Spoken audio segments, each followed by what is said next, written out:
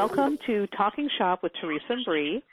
This is the show where we dish out tips and advice for mystical business owners and service providers. And if you're wondering what a mystical business owner is, well, if you are working as a tarot card reader like me, or an astrologer, or maybe you're an intuitive, a medium, a Reiki healer, a crystal healer, whatever you're into, if it's along those lines, the spiritual or mystical art as part of your profession, we're talking about you and to you. And I'm Teresa. And I'm Bree. Hi, everyone. So we've both been self-employed and running our own heart-centered businesses for years. We know what goes into running a successful business. We know how much heart, grit, and hustle it takes to get your business afloat and keep things rocking along. And Bree and I have been doing the show together once a month now for about 4 years. And, yeah, it is 4 years. And that's right. I know, it's so crazy. I can't believe it. And, you know, our thing is we love sharing business strategies. We're both super into business, and we've both been in business for a long time. And our real goal behind the show is to really help our fellow mystics and mystical service providers. We want you guys to thrive and succeed. And so each episode of Talking Shop, what we're doing is we're tackling different topics and featuring special guests. That is exactly right. And today's topic is a really, really big one, you guys. It is create and publish your own tarot deck. And our guests today, we have three: Jonathan Size, Jason Gruhl, and Andy Todaro, who are the creators of the phenomenal and fabulous Fountain Tarot. Thank you guys so much for joining us, and thank you everyone for tuning in to listen. Let's get this show started. Welcome, you guys. We're so happy to have you here. We're so excited to be here. Thank you.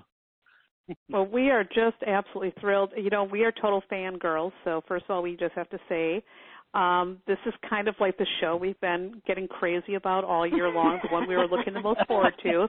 So a little confession there.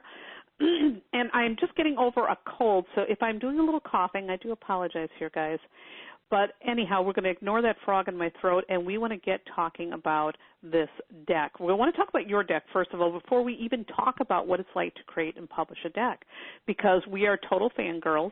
I mean, really, to anybody who's listening, if you're not familiar with the Fountain Tarot, you need to get familiar with it. It is the freshest, classiest deck I've ever worked with, and I just want to give you guys a little plug for a second. I'm a deck minimalist. I'm one of these people, I rarely buy a deck. It is rare.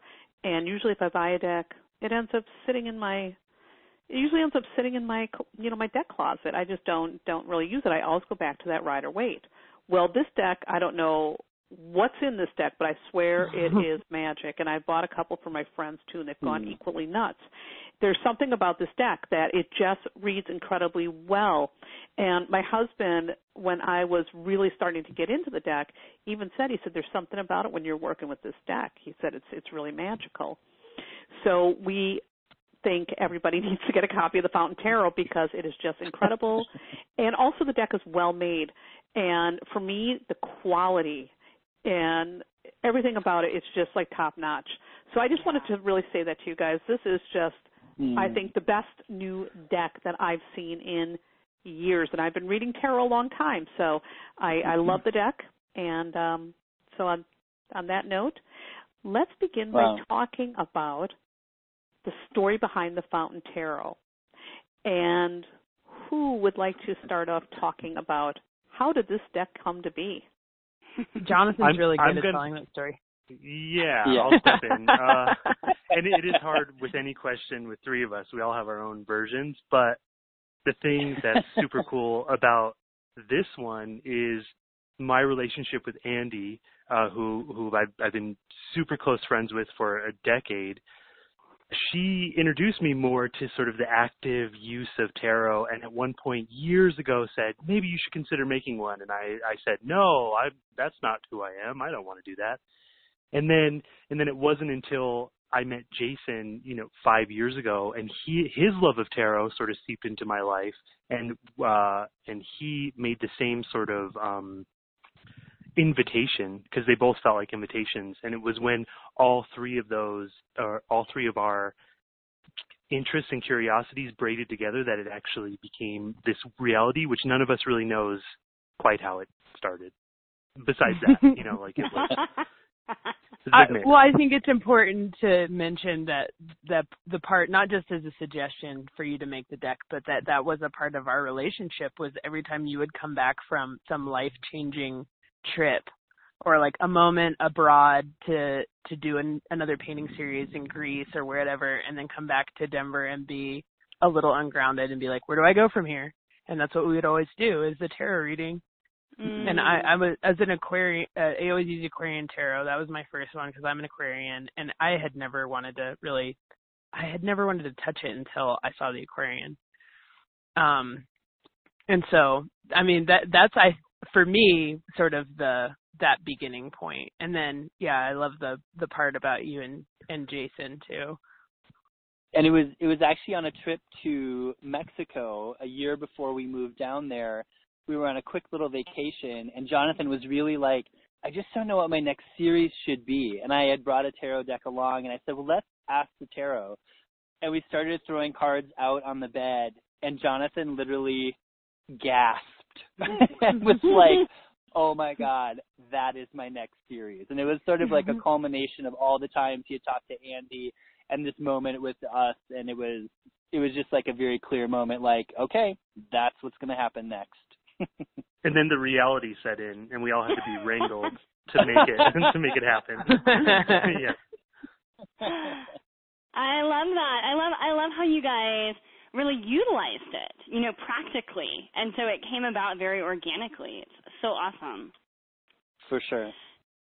So can you, since you did mention the beginning, can you tell our audience what is the best way to begin a process like this, other than drinking?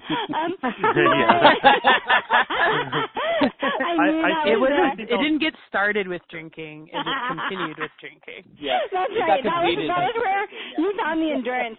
So, what kind of plan do you need in order to successfully create a deck? Okay, we're going to do this. We're inspired. We're on fire. And then what? I think there's two parts of that. Oh, do you want to go, Andy? You can go. Oh, I was just going to say, I think that part of the energy of doing anything creative is that you can't have a whole plan. You can't really see the end.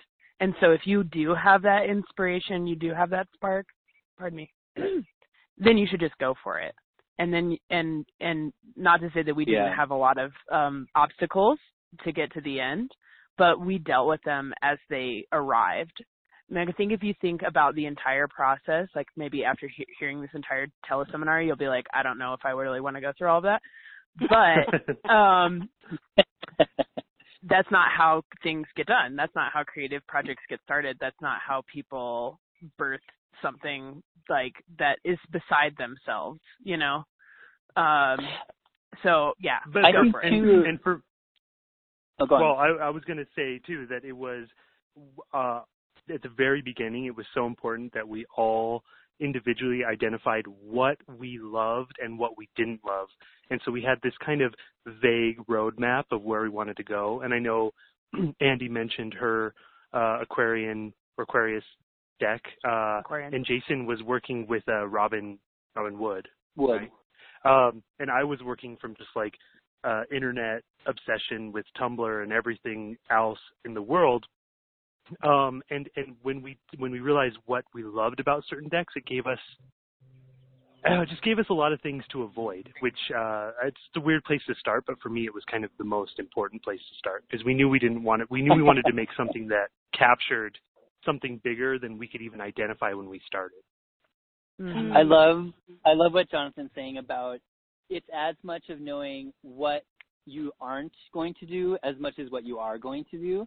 And it ended up being sort of a combination of we knew that we wanted it to feel like the Rider-Waite. We didn't want to mess with tradition, and at the same time we wanted it to be something that the world right now could relate to in a really personal and authentic and beautiful way. And so that was a huge inspiration. Like, I feel like everything we did sort of ran through that filter. So there was a ton of research sort of around what are decks we've loved and even maybe haven't loved from the beginning, from the early Italian decks all the way up through history. And then looking at sort of what is sort of the essence of what people love about this tradition. And we wanted to really like make sure that vibe was present. And then there was also a huge piece for Jonathan where I did a lot of that research piece, but then left it at, this is sort of everything boiled down. And so some of these things are unmessable with, but from there, Jonathan actually had an amazing idea. It's like, I want a vibe for every card. And so that was something I hadn't really heard of being done before. But like, he was like, if no one knows anything about tarot and they look at this card for the first time, I want the essence of what tarot is to be evident in that. And so we actually like sort of graded the cards with 100% being complete joy and 0% being complete doom, and trying to like, if you looked at the card, what vibe would you feel from that? And then he just sort of like took it and ran from a contemporary viewpoint. Wait, and I want to jump backwards real quick too, is identifying the realities of actually putting it together and forming a team. And for us, this thing does not exist without a team that can, I couldn't have done the paintings without the writings. We couldn't have done any of it without Andy's ability to like a magician turn ideas into something physical. And they couldn't have done what they did without my images. Or, I mean, we can all make images and we can all write and we can all put files together for a printer, but it was important to respect the idea that we couldn't individually bring to it what we could bring to it as a unified, like multifaceted team. So find a team. So one of the things I'd like to talk about too is the whole art about this. So Jonathan, could you tell us your process behind the creation of each card? Sure. And the thing to remember too, and it's not just because we all have our like egos in the game, but it's so true that every part of it was all three of our involvements. So yes, I went into the studio and painted him, and Jason and I moved down to Mexico in this tiny beach apartment, which was super cheap, and we had no friends and no money and no car, so no distractions. And it was just I would talk with Andy and I would talk about vibe and energy, and then Jason and I would talk, and then Jason would go, he wrote it first. So then when he gave me some written words to go off of, then I would sort of disappear. And I worked on all of the images at the same time, which was super important for me as well, where it wasn't just that the majors were wonderful pieces of art and then the minors were kind of afterthoughts. We did it all randomly. Like maybe one day I'd start on the devil and the next day I would work on the 3 of coins and the next day. So just there was this beautiful unified cohesion, and they were all partially started at a point, and I could start to get an idea of how they were speaking to each other in their respective suits, but also as a whole.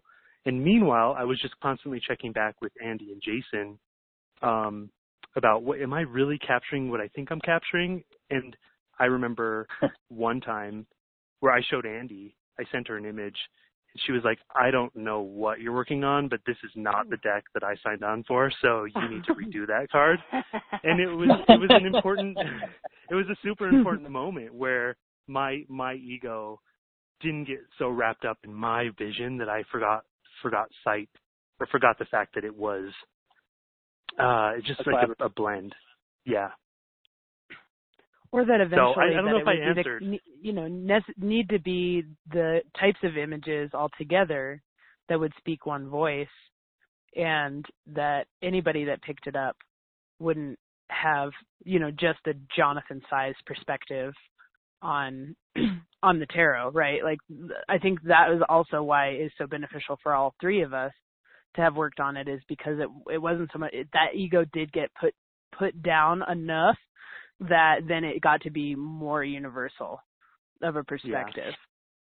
And I think that's actually one of the things that I love most about the deck, is that tarot is so much for me about what is life saying to us? Like, what is, if we're getting quiet enough and if we're willing to sort of like release our ego and release these things, what are we willing, or what are we able to hear sort of from the universe and from the deck and from life, so that we can sort of be in flow with everything? And this collaboration was a perfect example of that, of over and over again being like, I had the same experience of, while I was writing, being like, this is the best description I could possibly write, and then having them both read it and be like, I don't get it.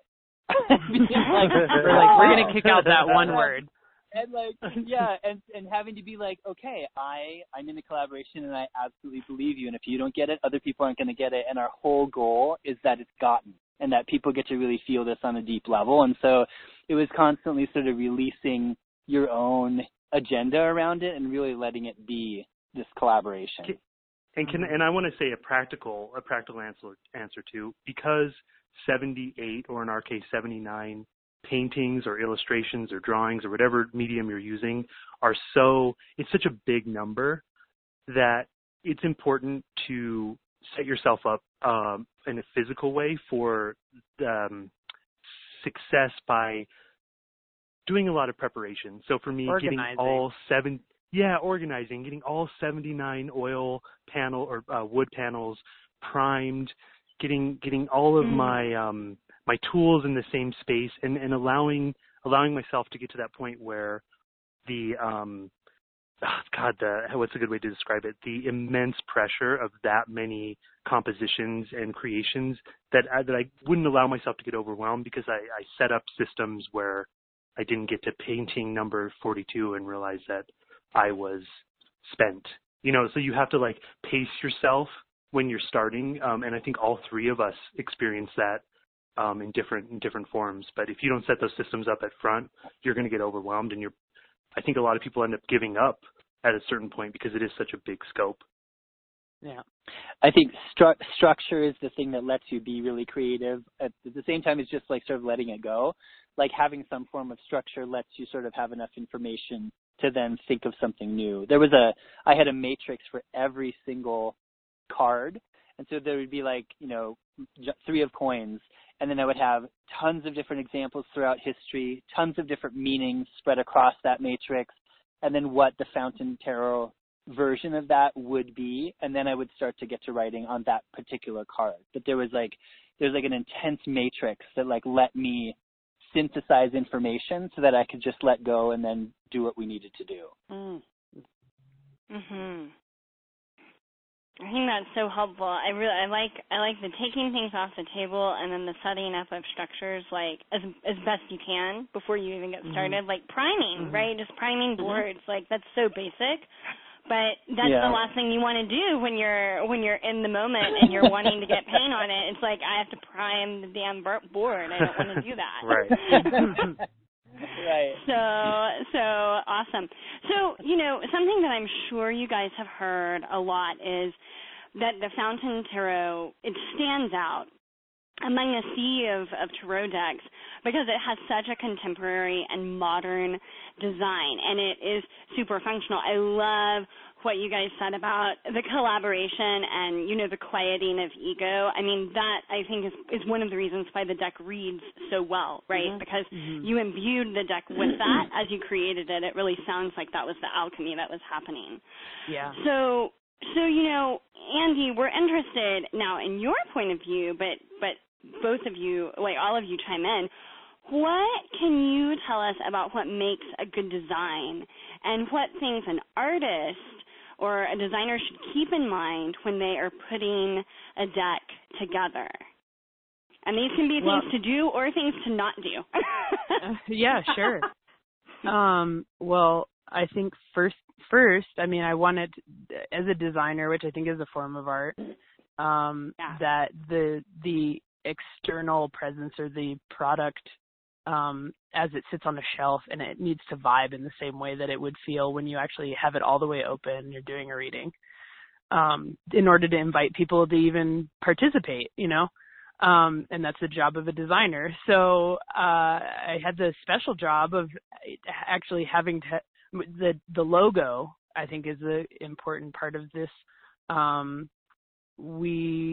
There was an early part of this when they're in Mexico, and Jonathan was like, "We need to see a logo. We got to do this right now." And I said, haven't seen enough images to know really what the voice is yet, and I don't want to step on your toes, and I don't want to create a logo that after you're done with this many paintings isn't going to jive. So it has to happen at the same time. And that box wasn't even created until after all of the paintings were done. But my biggest challenge was, how am I going to cradle these beautiful pieces of art, basically like a mini portfolio, oil paintings. So even if somebody who wasn't into tarot at all just would want to have it just so that they could have that many little tiny oil paintings.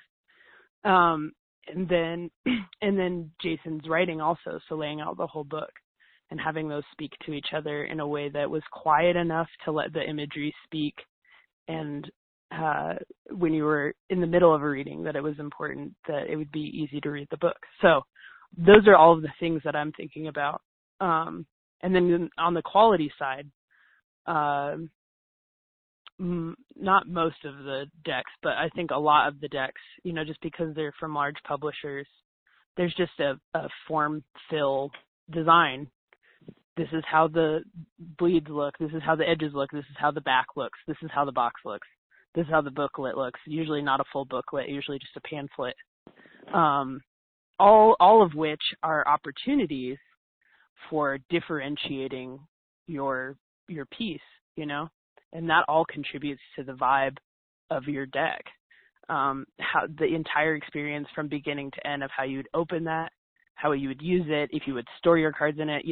We've heard plenty of times that people, will chuck their borders off or get rid of the box entirely and keep it in a bag.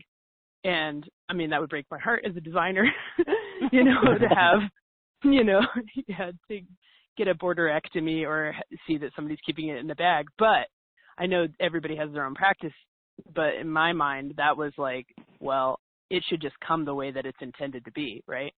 Mm-hmm. So yeah, except sorry, go ahead. I've seen a trimmed version or two on Instagram of the Fountain Tarot, and I have to admit, it does look good.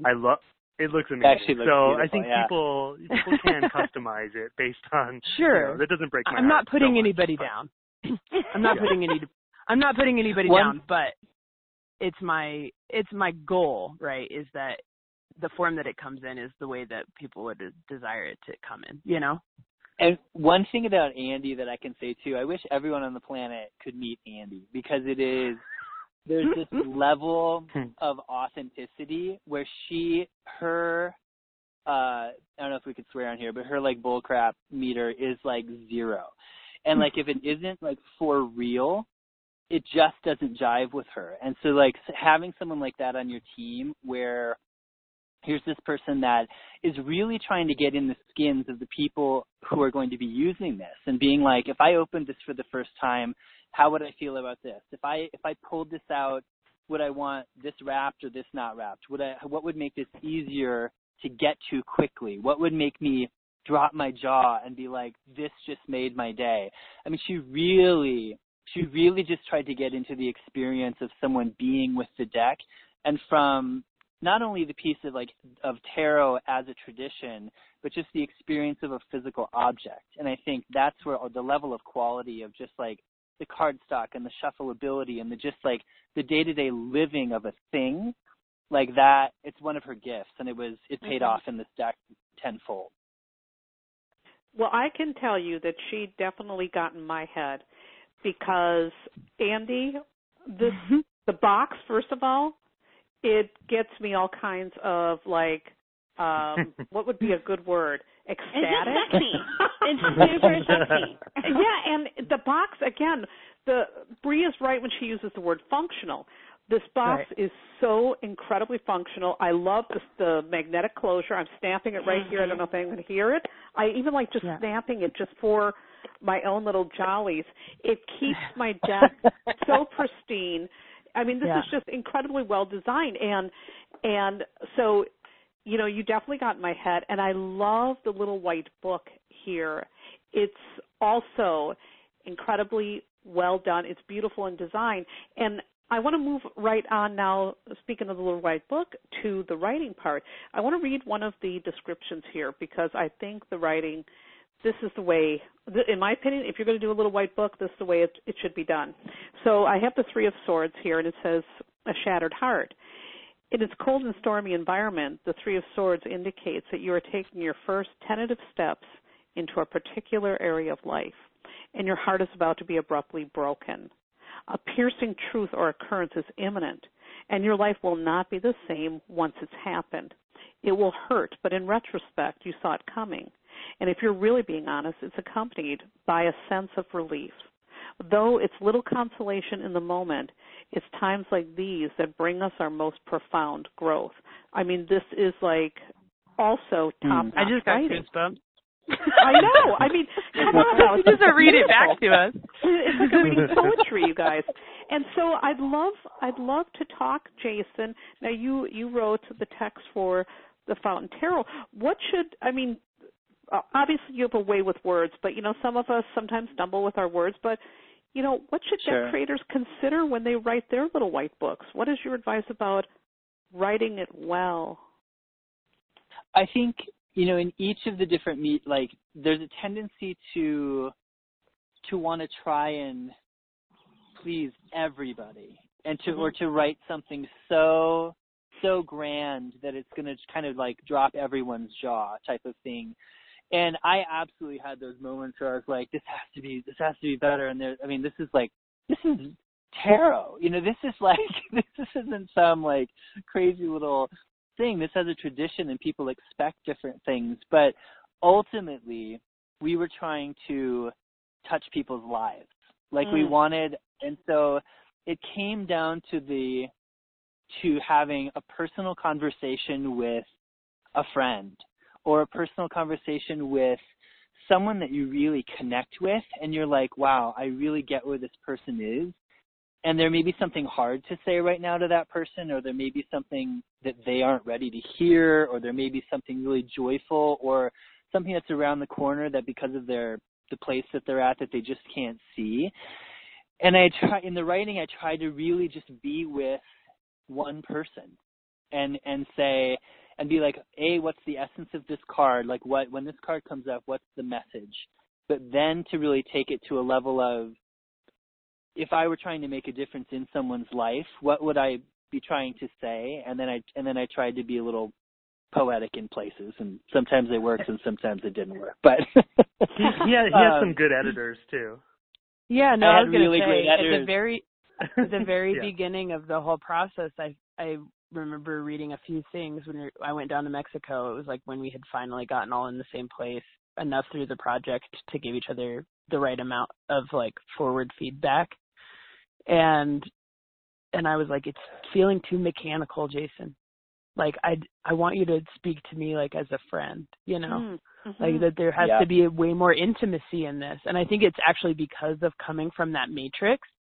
So it's like you have to switch from the left brain, right brain, even though they say that's not really a thing anymore. But from a mechanical and logical point of view to like that dream state. And then Jason came back with the revisions, and it was like, bam, there we go. Right, and you tapped in. And I'm married to Jason, and I picked him, and he picked me for a variety of reasons. But one of the things that makes him such an amazing human and voice is his huge sensitivity for the human experience, and his work with Buddhist concepts and sort of self-help coaching concepts and compassion, and not to mention he's a beautiful writer. But what was really cool to see him put into this collaboration is his warmth that comes from a genuine place. And I think the booklet captures an actual slice of sincere caring, and that's Jason to a T. So it's and I think that there's that whole concept of until we all get there together, none of us get there, and that was sort of a motivating piece too, to just be like, hey, so some of the cards probably could have been more like, hey, you're totally screwed. Like, on this is what this card means. And yet all of them, I think, are like, hey, there are moments where life feels screwed, and here's sort of one path out, or here's a different view of that. And so all of them have that kind of feeling, because I feel like that's the opportunity of tarot, is to really have people not hide or fool themselves around situations that they might be in, but to really get it on a real sense, and to get that life keeps moving. And that was in it. And then again, back to that part of continually being open to loving something and letting it go, because it's not hitting in the way, like to Andy's point, it's not hitting in the way you really want it to, even when you think it is. So I would, again, a practical point in writing, have people you trust and love read it, and then don't have them read it just to say that you had people read it. Read it, have them read it so that they can tell you that what is really great and hits home, and what really sucks and does not do what you think it's doing. Right. Mm-hmm. And then even after that, oh, sorry. No, go ahead. Even after that, I took the whole book, because our publisher was like, everything gets printed, has a typo in it. And I said, so I didn't even tell Jason, and I sent it to a friend of ours who is really into tarot and also an incredible writer, and had him edit the entire thing, and then just sent the edits to Jason. And I said, you can either take them or leave them, but this is what he found in there, Mm-hmm. And his name is Ben Jaffe, and he's amazing. I because there are about 10,000 commas that lost their life because of him. Yeah. I'm a comma whore. Oh yeah. Yeah. So I mean, there's just follow your gut too on that part. Like if you feel like maybe even though you might need extra help outside of your immediate group, too. But we were happy to say there's not a single typo in the entire book that we found. But that's amazing on a first pair run or something. Yeah. Yeah, that's really big. My daughter is an editor, and she went and edited my thing for my book, because I have an upcoming book too. And she said, "Mom, you have a comma problem."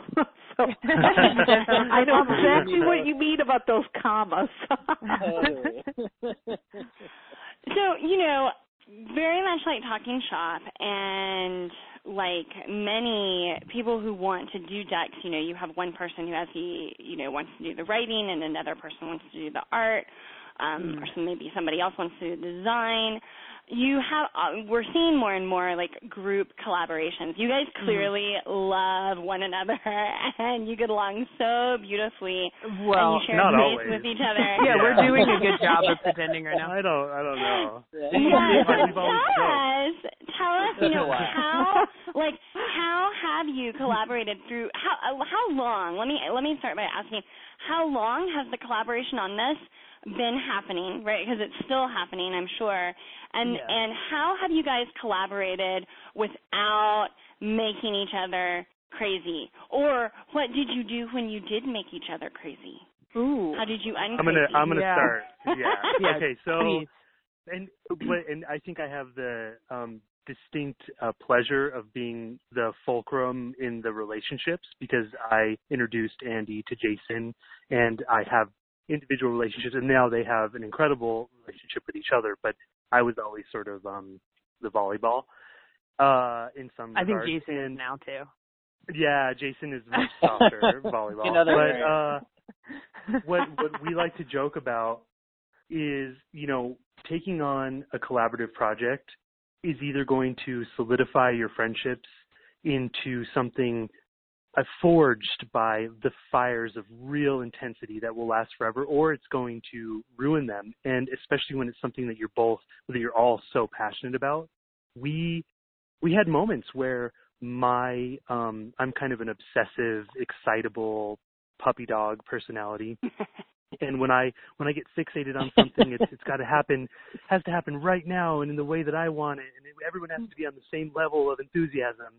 And what a lot of our conflict came from was trusting that the other parts of the team really had your back, even if they had it in their own unique way, and kind of learning how to step back. And there were a few times, to be honest, where it was like, wow, this is not worth it. Like, this vision is big and exciting, but we're not going to be able to pull it off. And yet 2 years later, because 3 years later, it got started in the fall of 2013. We're stronger than ever, and I think the entity of the creation becomes its own separate part of the relationship where you can all find solace when things get a little nasty. Yeah. That's beautifully said. Yeah. I think it has a lot to do with fear, you know, like the thing that we are putting all of our blood, sweat, and tears into for so long without seeing any money for it, and not knowing if, you know, once we actually launch it, like, not only would we maybe not make any money, but more so, like, would people not even like it, you know?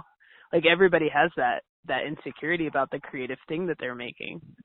And so you take it out on each other, you know, at the times when you're feeling the most vulnerable, you know, it's like it's the other person's fault that you're feeling this way. And so, yeah, I would say that our sort of lowest low but highest high at the same time was the week in Mexico when we put together the Kickstarter video, laid out like all of the design for the card fronts and backs. And I was on my computer for like 16 hours a day for 7 days at 104 degrees outside, eating like pepperoni. And it was like, and Jonathan, I kept telling Jonathan to do the same camera shot on the video of the panning of the cards. And he was like, I don't know how you want it. Like, just do it if you know how you want it, you know?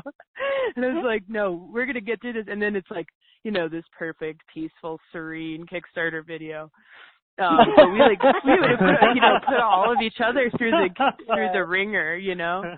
But you know, like after, I mean, gosh, I now at this point, and I've actually described in other interviews, I said Jonathan's the dreamer, I'm the skeptic, and I don't even remember what I said that you were, Jason, but basically the voice of reason, right? Like, so all three of us have this like unique voice, which is they're always gonna have a different point of view.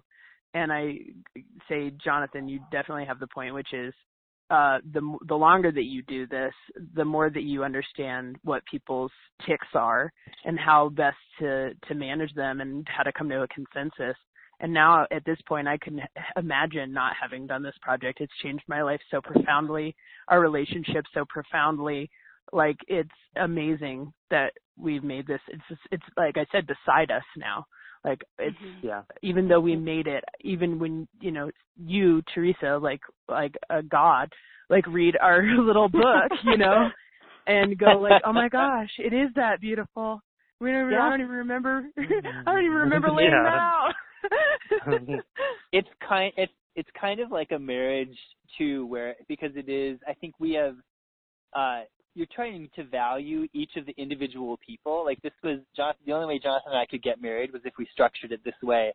I am me and I have a life I want to live. You are you and you have a life you want to live, and we're creating this third thing called a marriage that we both are totally committed to creating and having be amazing too. And I think all three of us have been like, we really value what it is about the other person. Even sometimes it's maddening, but most of the time it is. I love that about Andy. I love this about Jonathan. We love this about us. But there's a fourth thing that was created, and all three of us are married to that thing and are constantly putting into this beautiful thing that sort of is a completely separate thing from the three of us now, even though we're integrated into it. So yeah, I love that. I really do. So we always said it was like having a baby. It is like having a baby. I was just thinking, like, it really sounds like y'all are describing having a baby together. And Bree and I both have children, and we know that, you know, when you have your baby and you bring it out there to the world, you're just hoping that everybody thinks your baby is as beautiful as you think it is. Yeah. And then you're going to have disputes about how to raise it exactly. Oh, yes. And then your baby, like you're saying, your baby has their own opinions about that. They're like, let me tell you what I think about breastfeeding, Mom. Sit back. Wait till your baby's an adult. Then they have to remind you about all the crap you did to get that far. Right. You know what? That's a really great point, though, because I feel like at some point the fountain we were all like, okay, what's the fountain? What's the fountain? What's the fountain? And we still do that sometimes, but at some point the fountain was enough of itself to sort of tell us back, this is what I am. And we were like, is that fountain? So now the decisions are more kind of, for me anyway, it's like, that's the question, like, is that fountain? Or like listening a little bit more to the thing. Yeah, like how can you best support it or parent it from this point? Like given what it is and what it needs. Yeah, there's like a really ephemeral quality. Like it is an entity of in and of itself, but really it's all of the people around the world that are using it and sharing that they've used it, and it's this nebulous cloud that like has its own energy. Like if nobody was using it, it's sort of like when a tree falls in the forest and nobody's around to hear it, you know? We could have printed 5,000 decks and put them in a storage unit and said goodbye, you know? But it's come alive because of the people that use it, and I profoundly feel that network, and we get notes all the time, and I mean that's what makes it come alive is the people that use it. I mean they're just as much a part of the thing than it is itself, you know. I would say to Andy's point right there, we're committed to, I have to be careful saying this statement, but we're committed to having this deck be out in the world and having people use it. So we are, on one, I think we're really good business people, but on another, some might say that we're really bad business people too, because if someone's not happy, if there's anything about it that feels off to them or whatever it happens to be, we instantly mail them another deck. People have said, like, my friend loves this and can't afford it. We send 2 decks to that person and say, give this to your friend. We carry decks around with us in our glove boxes, and if we see someone in a restaurant that we just think has a beautiful vibe, we walk over awkwardly and say, we made this deck and we want you to have it and we love you. Like, there's like, it literally is more about having it out in the world than it is about, so I think that's another piece of it is you can certainly don't go into making a tarot deck to like retire. But you can also like, it's fun for us as a business, but it's more fun for us to just see it out there in the world and to have people's faces light up or to have someone be able to get it that didn't think they could get it or whatever. So that's beautiful. I love that. But you know, when we start talking about like business and money and all that stuff, I think one of the things that people really get concerned about when they want to create a deck, let's say, you know, they want to do it on their own, you know, let's talk about raising money for a moment to create the deck. You know, what are your thoughts about things like crowdfunding? What's your advice about raising money to create your own deck? Well, I certainly. Go ahead. Yeah, go. Yeah, you go ahead. That's a stressful topic. No, it is. Way. Yeah, I mean, I think we wouldn't have been able to do it without crowdfunding, and I mean, I think maybe 100 times during this entire process, I was just astounded that, you know, it's 2013, 14, 15, and we can individually, as individuals, without we of course have a company now, but we didn't have a company. Without a company, we can figure out how to raise the money without having, you know, private venture capitalists, and then design it because we have those tools, which is amazing, to publish it, and then to source the people that would print it for us. That wouldn't have happened 20 years ago. Like, we would have had to been a publishing entity, you know? And I think that's why you're seeing more and more self-published anything, not just tarot decks, but just people publishing the things that they're creating, is because they have the tools to do it. So I think it's, right. I mean, that's astounding to me and amazing. And we would not have been able to do it without crowdfunding or these other services where people are willing to work with you as an individual, you know? That wasn't the case. And it is, like, to be clear, it is an expensive endeavor to create something that you really love, that you're proud of, that the quality is top notch, that where you're, and then on top of it, just the running of the business and all those things. It took more money than we thought it would, and it was the hardest month of our sort of hustler lives for the Kickstarter campaign because and Jason, to his credit, he writes a mean email, a good one, in a good way. And the way that he connected with tarot meetup groups around the world and reached out to people and really like brought the community into a singular vision, that led to the success of we raised just around $30,000, and we used every penny of it to print the first print run. And so I don't know, it's a huge undertaking, but once you gather your tribe around you, it doesn't get easier, but it certainly happens if you try. It's about having a really solid network. Accessing all of every person that you've ever spoken to and saying, hey, guess what, this is what we're doing right now. Yeah. And also, I agree that Jason's outreach ahead of time to people that we didn't know and forming personal relationships with them ahead of time made a big difference. That's probably the hardest part besides actually creating the deck, is just to get people to know about it. That's a really difficult process. Crowdfunding is it's the thing not to underestimate. Like it sounds easy, but there is you have to approach the crowdfunding campaign the same way you would approach your deck. Like it's the first voice of this beautiful thing you're trying to birth, and so every piece of that has to have integrity, and every piece of that has to have sort of a level of authenticity, and that you're really beginning to speak about this thing in a way that gets people excited and gets them to trust you. And if you do it well, all of us sort of new people, but the internet is, what a beautiful time to be alive. It's so easy to go, you type in Australia, tarot, Sydney, and I can find the top 5 most popular things going on in Sydney right now around tarot, and usually their contact information. And if you take the time and you go and you call those people or you email those people, you have a couple images and you say, hey, in a couple weeks we're about to launch this thing, and if there's any level of support you could give for that, we would really love it. We can't wait for you to see this deck.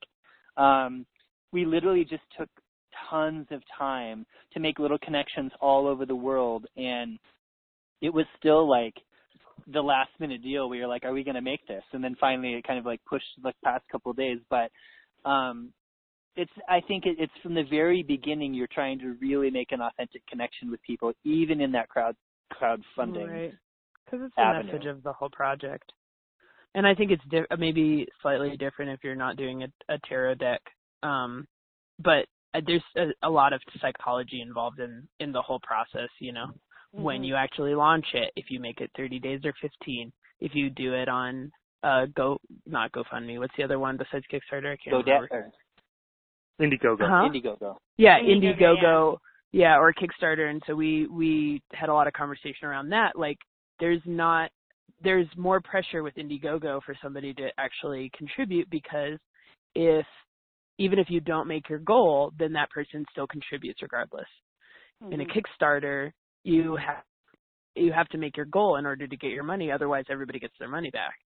Yeah. And so we decided to go with Kickstarter because that was our, there's no point in keep doing this or whatever if not this many people are interested in it at the onset. We have all or nothing personalities too. I love that about you guys. Right. I'm an all or nothing person too, so I get that.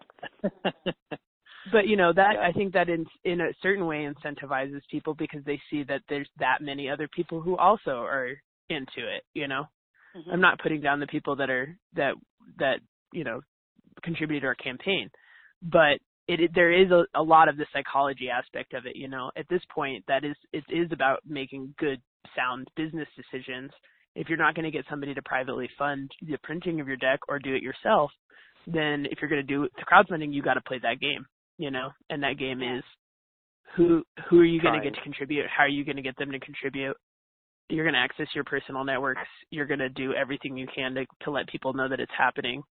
And if it doesn't, then you know that it's probably not a good route to go, or at least in my mind. Right, and you better believe in it 110%, or the people who you're asking to believe in you, a complete stranger, aren't going to buy it. Yeah, they'll feel that. Yeah. So, kind of along these same lines, a big question that comes up for people is, should they self-publish or should they seek out a publisher? Do you guys have thoughts about that? I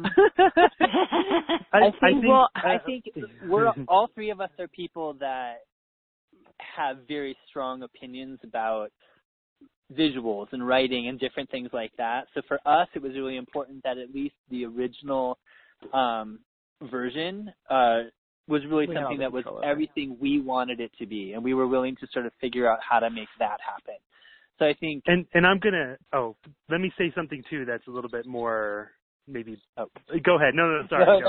Well, because aside from our own personal, ideas of what should be, there's also something really exciting happening right now, which is the role of an agent or a publisher or a brick and mortar art gallery or all of those things where in the past you had to utilize somebody else's network in order to have a chance. We get to own more of our contemporary experience because of social media, because of the internet. And I think when people give away a certain amount of their own personal power, because that's the way it's done, that's the way business is run, they really give away a part of they really do give away part of their power, and they give away the ability to manifest what feels real based on a money system that maybe isn't as true anymore. Right. Well, I also think, I said with the design before, that there's a certain mold that you fit into with a publisher, So if you just want to do the art and you want somebody else to do the writing or the design, then that's definitely a feasible route to go. But since I would say a large part of the major publishers, they just have such a set design. We're like, well, we can't really go that route because we have a design in mind. We know what we want it to be that it hasn't been yet, So, go ahead. I would say it depends on the intention of the creator.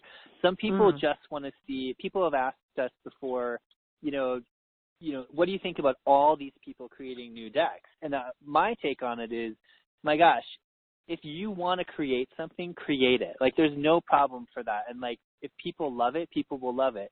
But if your intention is to just have something out there and you don't care about particular aspects of it, and you literally just want to say, I got published, or you want to, who knows what, put a down payment on a house and hope that this tarot deck's going to do that for you.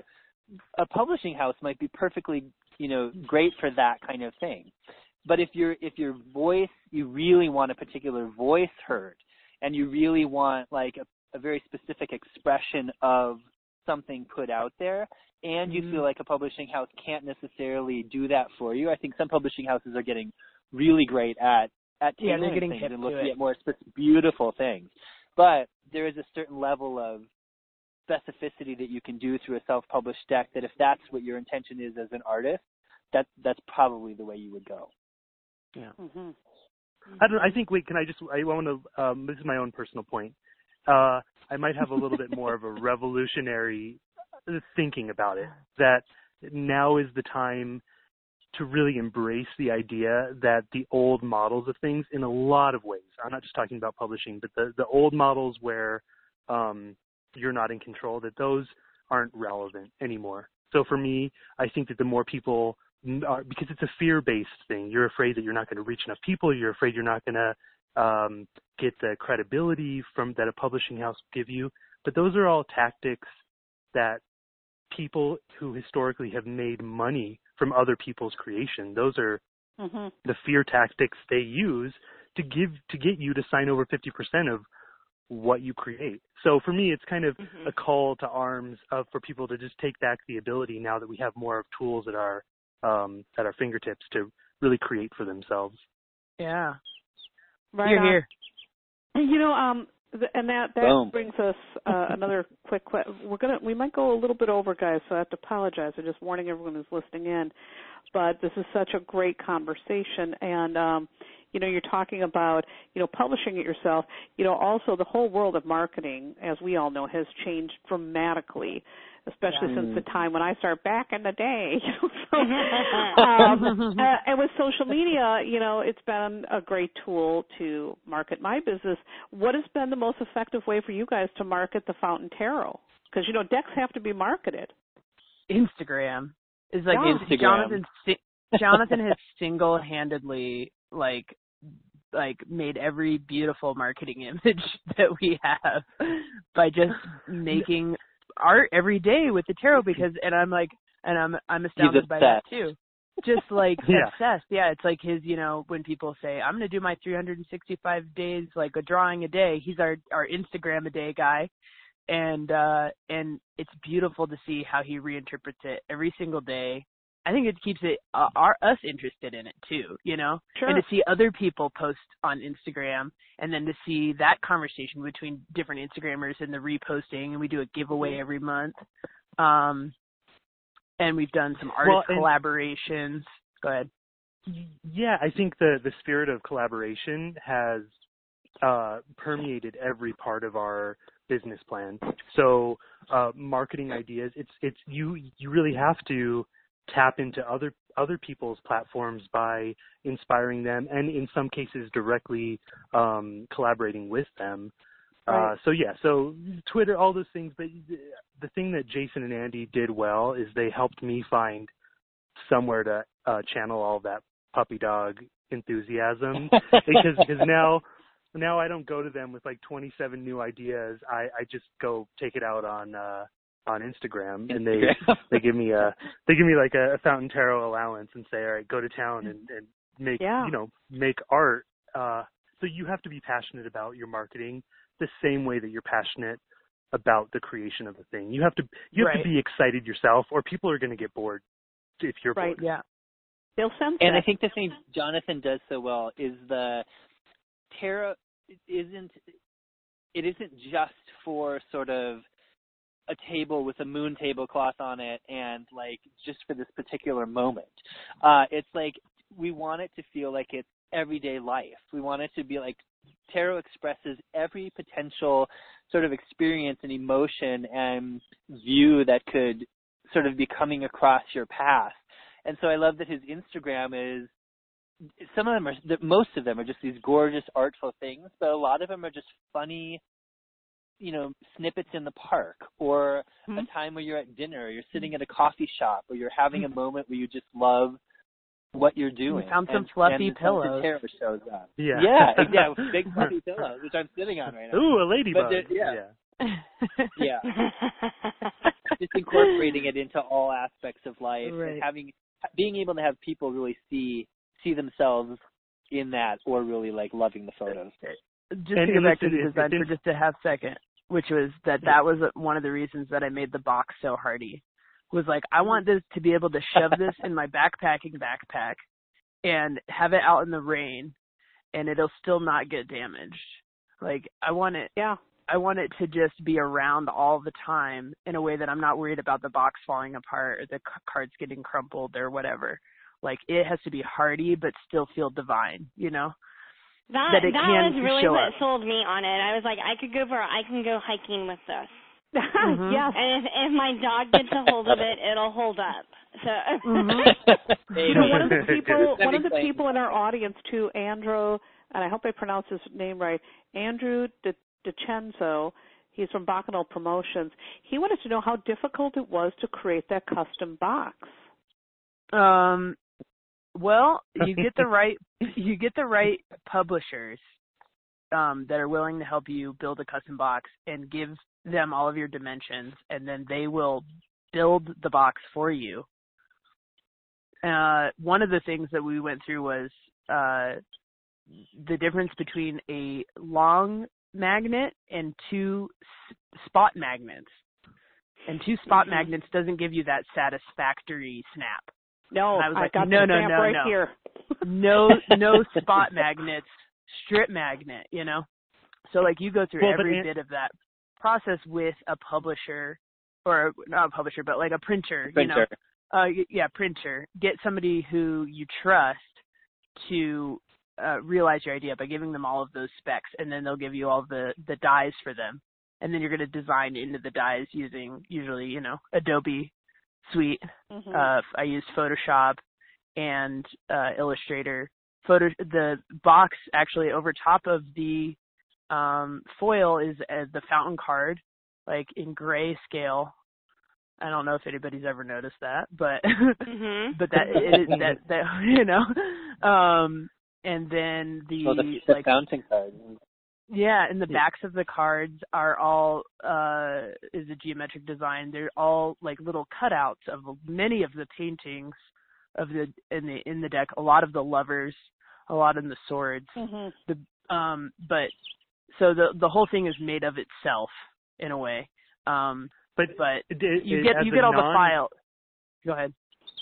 Well, I was just going to say, because as a non-designer, the amount of work that went into the actual the amount of test proofs that Andy had printed, the amount of versions that she tried, the amount of like angry, frustrated emails that, oh, I'm scrapping the design because it's just not doing anything. And then, I mean, literally our email boxes have ballooned onto an unrecognizable state just from the back and forth emails to the printer, to the places that are actually printing them, to the shippers, to all these things. And Andy did that, and I don't know how she did that. So there was some sort of designer magic at play there. That's where the drinking came back in, Yeah, I mean, I'm like a certain amount, like I've done always print design, but I had never done a custom box before, and I just figured it out as I went along, and I asked a lot of questions. I think that's more like life advice, but which is, if you don't know how to do something, just ask about how to do it. You know, call the people, even if you get hung up on a lot of times. Like I called a taxidermist one time about trying to taxidermy this bird in my backyard, and he was like, "You can't, it's illegal." And I was like, "Okay," you know. But you know, like I think I called it like Louisiana or something. But you know, that's the whole point. Is like call until you get somebody that'll give you an answer, and you'll eventually figure it out. I think everybody has that capability. 100%. Yeah, that's great advice. I love it. So you guys, for our final question, we want to know, do you have any new projects or collaborations that you want to tell our audience about? Ooh, can I start? Yeah. Yes, you can. The puppy. Well, there's a few ongoing ones. Like one of them that we do seasonally is we collaborate with, most of them have been local artists, but we're starting to spread our net wider, where they take a specific suit from the fountain, and then they sort of create a whole new body of artwork that's inspired by it. And we have that on our website, and it changes every 2 months because we actually do 5 of them, all 4 of the suits and then the majors. And then we have a few fun, products, for lack of a better word, or just sort of offshoots that we're in the works with. But we were super committed to the idea that we were going to figure out how to do this one thing and do this one thing well before we diversified so much that we lost focus. So we're definitely taking our time. We get an email now and then where somebody's like, "You guys have to make an Oracle deck or make another deck," and we say, "We'll talk to you in like 2020." Just enjoy the fountain for a moment while we catch right, because it's only been out. It's been out for less than a year. Exactly. Yes. And it's a big job. We've sold decks in over 38 countries now. Wow. We don't want people to think there's a difference between our first run and our first print run and our second print run because they're identical, but we've already had to reorder a whole new batch, and we're starting. I mean, things are going. It's just starting to pick up momentum where that'll give us the nudges from the universe on what our next things are. But we do. Yeah. I do want to plug one thing. On June 1st, we're announcing something pretty exciting on our website, so you're going to want to check out our website on June 1st because we have something kind of cool popping up then. But okay, go ahead, Andy. That was my exciting. No, I was actually going to give away a couple of things that we were thinking about, but you're trying to be sly. No, go. Get it away, Andy. Come on. I always get in trouble if I give away too much. I get in trouble. So go for it, Andy. No, I mean we don't know when it's going to happen. Like Jonathan said, it is about finances. It is about time. But we have some scarves in the works. Ooh. And we also, there's been talk about an expanded book. Now, come on, guys. More than you're talk. Getting me really excited over here. I'm gonna be calling you, Teresa. I'm calling you. Oh my God! I will be having. I want to wear my scarf. I want to read the book, and I want to stamp that box while I'm looking at the deck at the same time. We're also coming out with a wine and a surfboard and a. Oh my God! You guys are giving me the vapors over here. But like, it has everything to do with like also living our lives as peacefully as possible, and like when those things come about in the right way, like that's when they'll happen. So we're not getting anybody's hopes up. They will happen eventually, I'm sure of it, but not necessarily soon. We have talked quite a bit too about taking tarot to the next format, which as our world digitizes and virtual realities around us, we've played around with the idea of what it'd be like to digitize the deck in sort of an app format. But the thing is we don't want to do that just for the sake of doing it, and we don't want to do it poorly, and we also don't want to do it in a way where it's just sort of the digital version of the actual deck, like of the experience of the deck, and not. Yeah, we want to make an experience. Mm-hmm. So we're working on that. Yeah. We'll see. So I guess those are all the things. Well, you guys, this has been, first of all, you guys are very excited about what's yet to come, and we are just absolutely tickled pink that you guys spent this time talking with us and our audience, and we're just so honored to have you here. We just love the Fountain Tarot so much. Can you tell everybody where they can find you guys? Our website is, go ahead. Yeah, www.fountaintarot.com. And they're on Twitter, too, Fountain Tarot. And I believe and Instagram, Fountain Tarot. And Facebook. Yep. And Facebook. So they're all over the web. Find them. They're excellent. And, I will say one thing about marketing, guys. You've done a great job marketing, but, your fans like me, we're also marketing for you. So when we start talking about collaborations and community, I use, on Instagram, I always use the Fountain Tarot as my image there, and often people ask, what is this deck? Well, it's the Fountain Tarot. Yeah, no. Wow. That's made a huge difference. It really has. Thank you so much. Yeah, so, and it's just a real point that you guys really made here. And I think this has been my big takeaway from the episode is, really about this whole collaboration and about all of us really kind of being in together. So, thank you for that, because I can certainly say that my audience loves your deck. We love your deck. We love talking about this deck. Yeah, that involvement does not go unnoticed. We search for it every day and look at what people are saying, and we watch all the videos on YouTube. Yeah. And we see all of the hashtags, and I mean, it's like it is the thing that it warms my heart. Like I'm just so excited every time I see something that somebody else has produced with our deck. It's so cool. And it's a really great lesson for everybody who's listening on the show tonight. And this is, Bree, this is my big takeaway from the episode. This is really huge. If you are going to, publish your deck or your book or whatever, you really want to get your community, excuse me again, there's that little frog, involved so that they can really help, let people know about your stuff. What about you, Bree? What's been your biggest takeaway tonight from everything that we've been talking about with this about this whole thing? Yes, creating your deck. The whole thing, the whole shebang. I really love the way that the three of you communicate and collaborate with one another. And I think that when you're undertaking any kind of massive creative project, knowing that and recognizing that, ego and personality is going to come into it, but also recognizing when that's no longer appropriate, when it needs to get bigger than that, I think that's so critical, and I think you guys have done a really beautiful job. And, as you were talking about how the deck has taken on a life of its own and lets you know what it wants, but also extends itself, right, and grows as people use it and work with it. I think that view of how we imbue something with life is so right on. And so I think that's something that's a huge takeaway personally, and also for people who want to do any creative project, right? That's a huge part of it. Right on. You have so many tools at your disposal right now. It's just to use them. It's amazing. Right.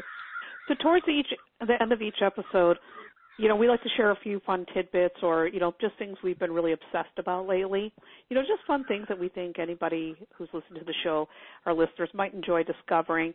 And sometimes it's business stuff, sometimes it's not, because, we can't always just talk about business 24/7. So I'm going to ask everybody, because we are really, truly running out of time, just real quickly, what is the one thing you've discovered recently or that you've been loving lately? Bree, go. What are you obsessed with?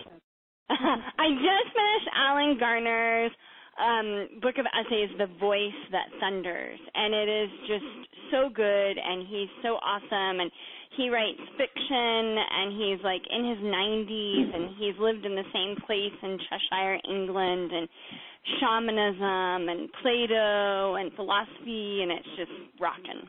I cannot recommend it highly enough. Jason, what about you? What are you obsessed with? I'm so sad I can't remember the name of this website, but I'm obsessed with wax seals right now, and there is an incredible company online. We actually Fountain Tarot just got a new wax seal, and every wholesaler that starts with us gets a letter from us with a beautiful wax seal with our Fountain logo on it. He loves wax. And Andy, what are you obsessed with? Well, I'm going through like a big life change right now. I'm moving from my one apartment that I've been in for 4 years into another apartment.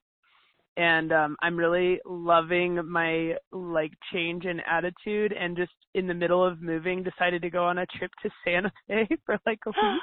I love Santa Fe. And just to go and hang out with all of my homies down there, and filmed a little video that's actually going to be part of the Fountain, but it was like bigger than that, it was just I'm like obsessed with making this video. So, and during my move, during packing all of my possessions, making this film about like living super hard. So look out for that, and I'm totally obsessed with it. And Jonathan, what are you obsessed with? I think mine's kind of a downer in a way, but the planet is definitely changing. The weather, the seismic activity, volcanoes, and for now I'm just super obsessed is the perfect word, about all of our sort of YouTube prophet community that deals with Planet X and Nibiru and ideas that maybe there's a bigger system out there that we're not necessarily told about or aware of. So I get kind of in my head, but I'm always glued to YouTube these days, looking at that. The end. It is. What are you obsessed with? And then Teresa, what are you obsessed with? Well, you guys, I have a one-track Game of Thrones mind, which is really pathetic. Not at all. So we're with you. We have the Game of Thrones is going strong right now, and so basically it's like my whole life is going to be on hold until the season's over. And I've got friends asking me, hey, do you want to go do something? I'm like, oh, no. I had a friend ask me if I wanted to go see Renee Fleming sing, and, I really dig seeing something like that. And I'm like, I'm sorry, this is really sad, but I have to watch Game of Thrones. That is sad. That is sad. Wow, so I turned down hilarious. Renee Fleming to go and sit home in front of my TV. So, yep. That's what I'm obsessed with, sad but true. So anyhow. It's too bad Khaleesi wasn't singing. Oh, then I'd go. I'd be right there. And she'd be there. So before we signed off, a happy reminder, if you do love Talking Shop, don't forget that you can listen to all of the previous shows, and there's, again, this 4 years of this for free by visiting the Talking Shop archives. You can just go to thetarotlady.com, click on the tab called Free Resources, and when you see podcasts, you're going to click on Talking Shop, and you're going to find it all there. Bree, where can they find it on your site?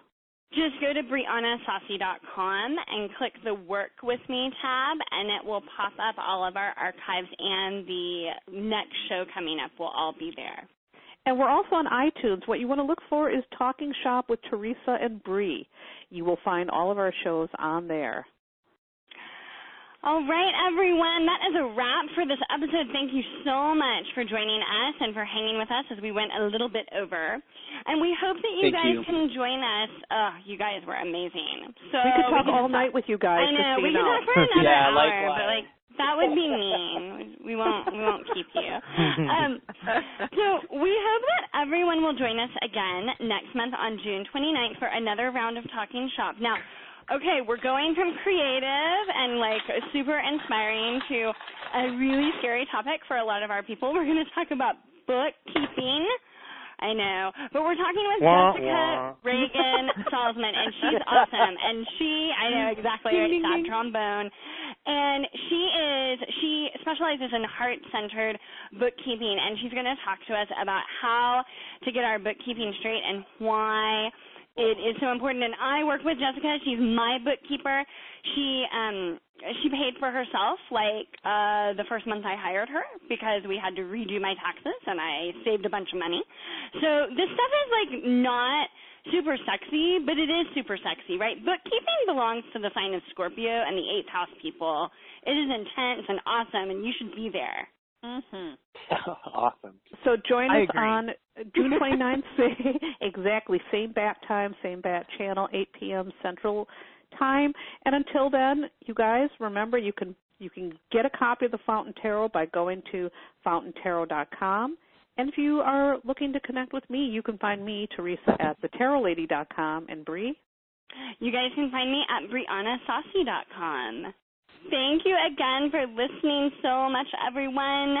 We hope that you keep taking action to build the mystical business of your dreams and make it a great month. Rock on. Yay. Thank you. Thank you, guys. Thank you, guys. So much love. Thank you. This was awesome. All right, everyone. Good night.